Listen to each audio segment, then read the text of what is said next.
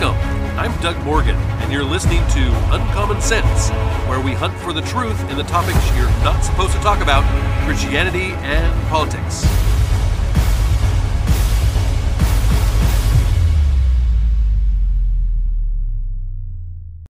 Welcome to FOMO Friday. Boy, do we have some interesting articles for you today. And if you haven't heard of our FOMO Friday podcast, we love on Fridays to bring you some news articles and some things that are happening all over the world, really, but mainly in America, that you may have or maybe may not have heard. And especially if you're not listening to the liberal media, you probably haven't heard of some of these. And so we don't want you to miss out. And we don't even want you to have the fear of missing out.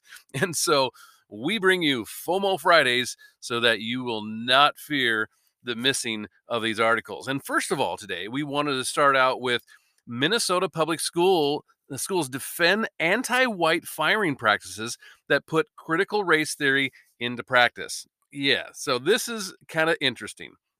A new report out of Minnesota shows yet again that when critical race theory is put into practice, it is nothing more than overt anti-white racism. And we already know that anyway, but that's this just really confirms it.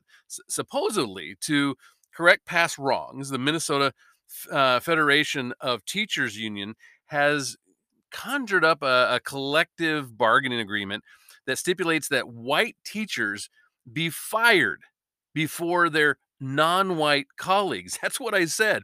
So when they need to lay off somebody or they need to fire somebody, they aren't going to go off of the normal way of doing things with seniority. They are going to look around and see the color of the teacher's skin and then pick on the whites.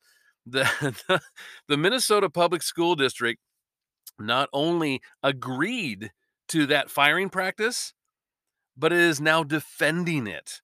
From the Daily Wire, they said that under the contract, non-white teachers are considered a population underrepresented among licensed teachers. That's their quote. That racial category means that for some reason, they should be prevented from being laid off first, regardless of their educational qualifications. It doesn't matter how good a teacher they are. It doesn't matter how much education they have or degrees or whatever. It doesn't matter about any of that. It just simply matters what their skin color is. The recent contract agreement between the union and Minneapolis Public Schools states, quote, starting with the spring 2023 budget tie-out cycle, if accessing a teacher who is a member of a population underrepresented among licensed teachers in the site, the district shall access the next least senior teacher who is not a member of an underrepresented population. Now, when they say accessing, that refers to the reduction of staff, basically. The justification for such blatant racial discrimination is purportedly to rectify past discrimination. In a statement given to the Washington Times, the Minneapolis School District actually defended its racist policies. Listen to this, quote, to remedy the continuing effects of past discrimination, Minneapolis Public Schools and the Minneapolis Federation of Teachers, or MFT, mutually agree to contract language that aims to support the recruitment and retention of teachers from underrepresented groups as compared to the labor market and to the community served by the school district, unquote. That's what the district told the DC-based paper. Now, if that sounds familiar to you, and it probably should, it is because it is nearly identical to the advice from one of America's most prominent, I guess, CRT theorists and hucksters, and that would be Dr. Ibram X. Kendi. You probably have heard of him, and you definitely have if you listen to this podcast. We've covered him a number of times. And this is what he wrote in his seminal book, How to Be an Anti-Racist. He wrote, quote, "The only remedy to racist discrimination is anti-racist discrimination." Yes, that is his theory. That is what he says we should do. In order to remedy racist discrimination, what do we need to do? Do we need to become colorblind? Do we need to become whatever? What is it that we need to do to remedy racist discrimination? We need to discriminate, is what he says. Quote, "The only remedy to past discrimination is present discrimination." And he added, "The only remedy to present discrimination is future discrimination." How how many brain cells do you have to lose in order to think that this is okay? Those principles, once laid out and foisted upon college kids across America, are now being played out in the real world here. What's worse is that the educators behind the anti-white discrimination want it to be a nationwide model for success. They're like, "Hey, look what we're doing here." Quote, "It can be a national model, and schools in other states are looking to emulate what we did." This is a quote from Edward Barlow. He's a band teacher at Attawatton Middle School and a member of the Minneapolis Federation of Teachers Executive Board. And he told this to the Star Tribune. Quote, "Even though it doesn't do anything that we want it to do, it's still a huge move forward for the retention of teachers of color," he claimed. Wow.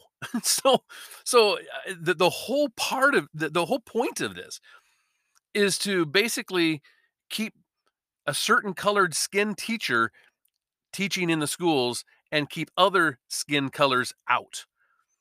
Absent of any qualification is the idea of merit. What reigns supreme in this agreement is the skin color of a teacher. In other words, it is a monumental step forward, is what he said, in the name of progress, in the name of social justice. The students, as well as white educators whose only sin is being white, are put last. So I have never been a huge fan of the union model of seniority firings. It just, to me, it just goes against the grain. If it doesn't take into account what type of teacher, let's say in this case, that individual is, it doesn't matter about any of that. It just matters how long have you been in the job. That's it. That's all. And so that the whole seniority thing is something I'm not a big fan of. But then when you add on top of this the fact that you have to have a certain skin color and then we'll go to seniority, that's terrible. And that's CRT. And CRT is discrimination and racism. That's what CRT is. Critical race theory is, in itself, part of the discrimination and racism that we see in this country. This is, and what we're seeing here is the difference between equity and equality. So they may sound the same. Again, we've done podcasts on this. You can go back into the archives and you can listen to these things. Equity and equality are not the same thing. Equity, when you hear the word equity, it means that everything has to be exactly the same. The numbers have to be exactly the same. It doesn't matter that there are more white people, let's say, in this country than black people by a long shot. It doesn't matter. We have to have the same exact amount of people of each color. And if we don't, well, we have to do things to rectify that. Now, equality is different. Everything is equality of opportunity. You have the same opportunity. Everybody has the same opportunity. That's what we try to strive for when we talk about equality. And those are exactly two different things. And this is a great example of how equity and CRT runs amok. So let's move on, right? We're going to run out of time on the very first FOMO story here. So the teacher, there's a teacher that has to catalog every single book in her classroom. And now she's saying that she's complaining about it basically. The teacher says students can't read any of her books until they're screened for age appropriateness. Oh no. From the dailydot.com, a Tennessee teacher on TikTok claims that her students can't read any of the books in her classroom library until they're screened for age appropriateness, which is a rather long process. Oh no, not that. The teacher, Sydney, that's what she goes by, Sydney, recorded the viral video from her classroom on a Saturday, and she says that like most teachers, she doesn't like going to work on weekends, but she felt obligated to do so because her school's book screening process. She does not say in the video what school she works at, but we do know that it's in Tennessee. And Tennessee Governor Bill Lee recently signed a law requiring school libraries to screen their materials for age appropriateness. This was according to the Chalkbeat, Tennessee. Now, an additional bill could slap school librarians with criminal penalties over books that some might label obscene. Oh, okay. If a teacher wants his or her students to read any of the books at school or in the teacher's classroom, the teacher has to catalog every single book, teacher Sydney says in her TikTok video. And she explains that teachers have to catalog the title and the author of every book in their classroom, even if they have hundreds of books. After a teacher's catalogs their book, they must send the list to their school librarian who has to list who has a list of approved books. Wow. Sydney says she doesn't know what that list is based on. Once the school librarian determines which books on a teacher's catalog are approved, teachers have to remove the unapproved books from their classrooms. If a teacher has any books that a librarian is uncertain about, they send those books to a higher up administrator, and that person will then determine whether those books are acceptable for the students. Now, after the administrator determines the approved and unapproved books, teachers once again have to remove any additional unapproved books. Then the teacher has to post the finalized list of approved books from the librarian and administrator online where parents, oh no, parents can view it. Oh, that's terrible. Parents can chime in even about any book they deem inappropriate, Sydney says. Whoa, what kind of place do we live in? After all that, the kids can finally start reading the books. Whoa, man, what a process. Sydney explains that her school district has told her and other teachers that they are not required to catalog their books, especially on weekends.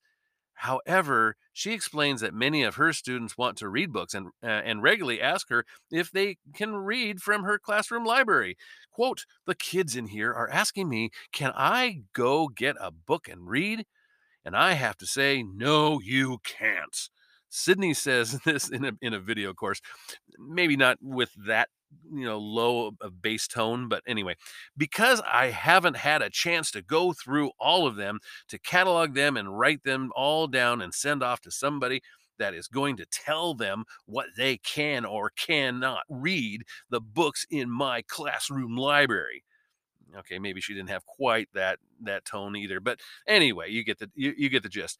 While her video has received over 1.4 million views, Sydney turned off comments on the video as of Monday. Shocker, right? uh, so so we have raised up a generation of woke kids that are now adults and new teachers. And here's a great example of one right here. Can you imagine thinking of the well-being of kids before yourself? I just cannot imagine that. I mean, you've got to look out for number one. You cannot, as a teacher, look out for the kids. That is just not acceptable today. I mean, come on. Another example of how they think they are better, they know better than you parents is this right here. I mean, there is in many teachers' minds and even administrators as well, the thinking that they know better than you, the parents. The parent, you are just dummies. You don't know anything. Just go back to, sending your kids, and then we'll send them back to you to feed them and put them into bed, and then you send them back to us so that we can indoctrinate them. We know better than you. We are the experts. That's kind of the attitude that you see oftentimes within the education realm. And here's just another example of that. All right, moving right along. Leftists call for a meat tax and it reaches a fever pitch. Yes, a meat tax. That's what I said. Ben Zeisloff, who is writes for the Daily Wire, he says, as President Joe Biden signs the largest climate package in American history, some leftists are bothered by policymakers' hesitance to create a tax on meat. Democratic lawmakers have long claimed that excrement or poop produced by livestock and poultry farming, or shall we put it, cow farts, right? As Representative Alexandria Ocasio Cortez says, and she once put it, and that this poop may have an outsized impact on global temperatures. Discussion about crafting new uh, disincentives for meat consumption resurfaced as the Inflation Reduction Act, which of course did the opposite, advanced through Congress after months of gridlock. Vox reporter Kenny Torella, for instance, noted that the Inflation Reduction Act devotes 5% of its funds toward changing farming practices while entirely ignoring meat and dairy production, actually, in this, which is what they claim as the sector's biggest climate culprit. So, so all this money is going to changing farming practices, except in the meat and dairy area, because they have a really big, they have a lot of cash that they can give politicians. Quote, even though the money to cut emissions from agricultural is misplaced, the strategy hand out money to do the right thing rather than penalize polluters to do the wrong thing is politically smart and in keeping with the bill's carrot rather than stick approach to energy.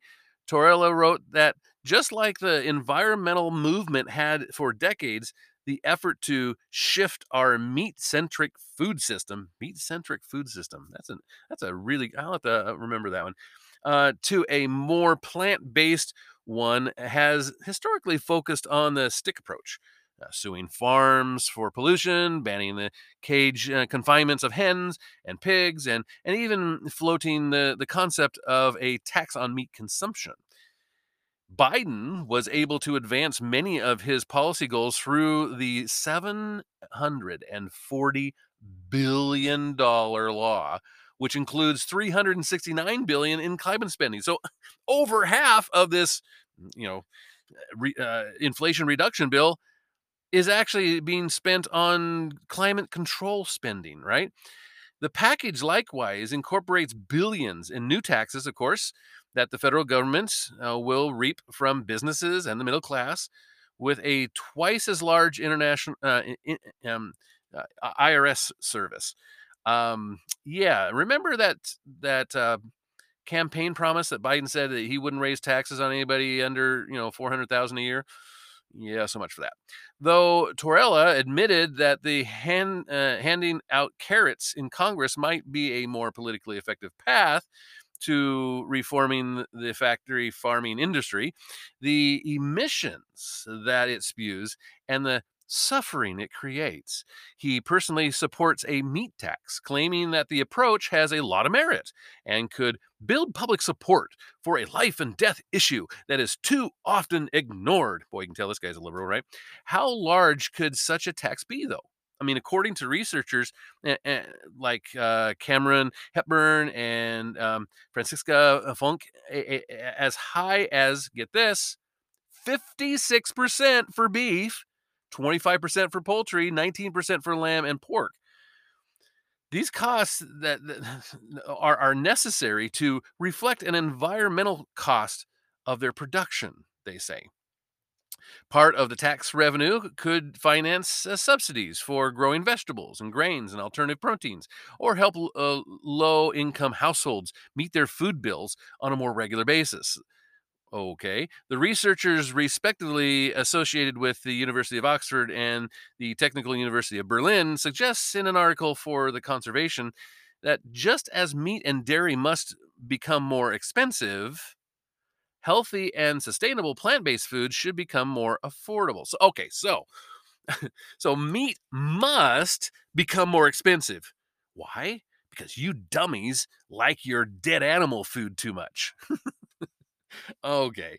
But also, their plan is to make meat more expensive by taxing you and then give you your own money back to lower your food bill. Oh, that is really, really generous of them, don't you think? Not all policymakers, however, are shy about pushing meat consumption. There is a guy, Henry Dimpleby, the lead non-executive board member of the UK's Department of Environment, Food and Rural Affairs, said in an interview with the Guardian that a meat tax would help avert uh, the inefficient use of land that livestock production represents. Inefficient, huh? Quote, if we fail on this, he says, we will fail to meet our biodiversity or climate goals in this country. We also have a huge opportunity to show through leadership worldwide and show them that this can be done and we can farm sustainably and still feed people. So my question here is why is that always the default position for the climate change nuts? I mean, we here in the US should do it first and then the world will follow. But can you show me one time that that worked? I mean, let's take a look at air pollution. You know, we've actually cut air pollution in this country over the recent years. But when you look around the world, nobody else has. I mean, if you look at China in particular, I mean, wow. And it just doesn't work that way. That's not the way it works. Why and why is it up to the government to incentivize or de-incentivize anything? I mean, why are they trying to push certain things? They don't want us to eat meat, so they make it more expensive with a big old tax. Why is it up to them to do that? That should have nothing to do with government. That's government control. Shouldn't have a place here. And so I actually broke out the calculator, right? Looked up the average price right now of a New York steak. So if you take a look at a New York steak, and let's say you get a 1 pound New York steak, it's about $20. So it's $20 a pound. And after this meat tax they're proposing, it's going to be 31.20. Now, doesn't that actually increase inflation? I think so. But let's look at a couple of stories here that I think we like to end on good notes. And here's a couple stories here that I think fall into that category. Healthcare workers fired over vaccine mandate awarded $10 million in settlement. Wow, this is something. Some plaintiffs will be eligible for $45,000 if they were fired as a result of the vaccine mandate. This came from actually foxbusiness.com. Said, quote, let this case be a warning to employers that violated the Title VII Act, which is this is a quote from Matt Staver. He's the founder and chairman of Liberty Counsel, the group that was behind this lawsuit. And he told the Washington Examiner that it is essentially significant and gratifying that this first class-wide COVID settlement protects healthcare workers. In the case, this is centered around workers at North Shore University Health System who filed a lawsuit back in October of 2021, believe it or not, claiming their employer illegally refused to grant any religious exemptions to a COVID-19 vaccine mandate. The settlement approved in the Illinois Northern District Court will result in 473 employees of the system becoming eligible for compensation for being denied a religious exemption to the vaccine mandate. And with any of those fired as a result of the rules being eligible for $25,000. And the 13 plaintiffs involved in the suit will be eligible for an additional $20,000, while those who complied with the mandate to keep their jobs, despite having the religious objections, will be eligible for $3,000. The U.S. District Judge John Nees, who was actually appointed by former President Donald Trump, approved the settlement and appeared to side with the Liberty Council's claim that the mandate violated Title VII of the Civil Rights Act. Anyone fired because of their refusal to get the jab, will be eligible for the reemployment system. So here's the thing. This is a very significant win for religious rights in this country. It doesn't matter what emergency that the government comes up with. You can't trample on people and their God-given rights. That is not, again, the job of the government. Now, healthcare should have known better than to mandate the vaccine, and yet they did it anyway. And so I am all in favor of these guys getting sued and having to pay. So, and let's hope that I'm sure this will go on to the Supreme Court, and let's hope that it actually does go into other areas, not just healthcare as well. And it looks like it will. Now, our last story comes out of Ohio, and an Ohio girl's lemonade stand near a food festival was shut down after a complaint because, well, she was the subject of a complaint from the nearby food festival. And as Andrew Mark Miller of Fox News said, an 8-year-old girl selling lemonade near an Ohio food festival had her operation shut down by local police after they received that complaint. Asa Baker was selling lemonade in an alley outside the business where her father worked near the Alliance Ohio Rib and Food Festival last weekend, when she says local police officer asked her to shut down the stand. Well, they were really sad that they had to shut me down, but they gave me $20 to try to pay for it. That's the police officers did, explaining that she explained that the police officer gave her the $20 to purchase the needed permit. That was nice, wasn't it? Alliance Police Lieutenant Don Wenzel told WJW TV that people received a complaint from the festival organizers who seemed to be conflicted about voicing their concerns, but ultimately officers were required to enforce the local ordinances. I would definitely tell. I could definitely tell he didn't want to shut her down, but I mean, you get a call and he has to do it. He definitely did the right thing, in the situation that he was put in. Said Katrina Moore. That's Ace's mother. And what was really interesting is as this kind of went viral, she actually was able to get her stand put back up. A business came to her aid and said, "You can put it up on our property, and where we'll, do any of the permitting that needs to happen, that type of thing." And she's actually made a few $100s now because of all of the publicity of this. But I love supporting young entrepreneurs. I do. I whenever I see a lemonade stand, I'll be out, maybe doing some garage sale or whatever the case may be. And if I see a lemonade stand by a little kid or something, I will almost always try to buy from them. If somebody comes to my door, I will almost always try to buy something from them. I mean, I love supporting young entrepreneurs. And yet this is a micro example of a bigger problem. I mean, why should adults have to go through this kind of thing either? I mean, this is just red tape bureaucracy.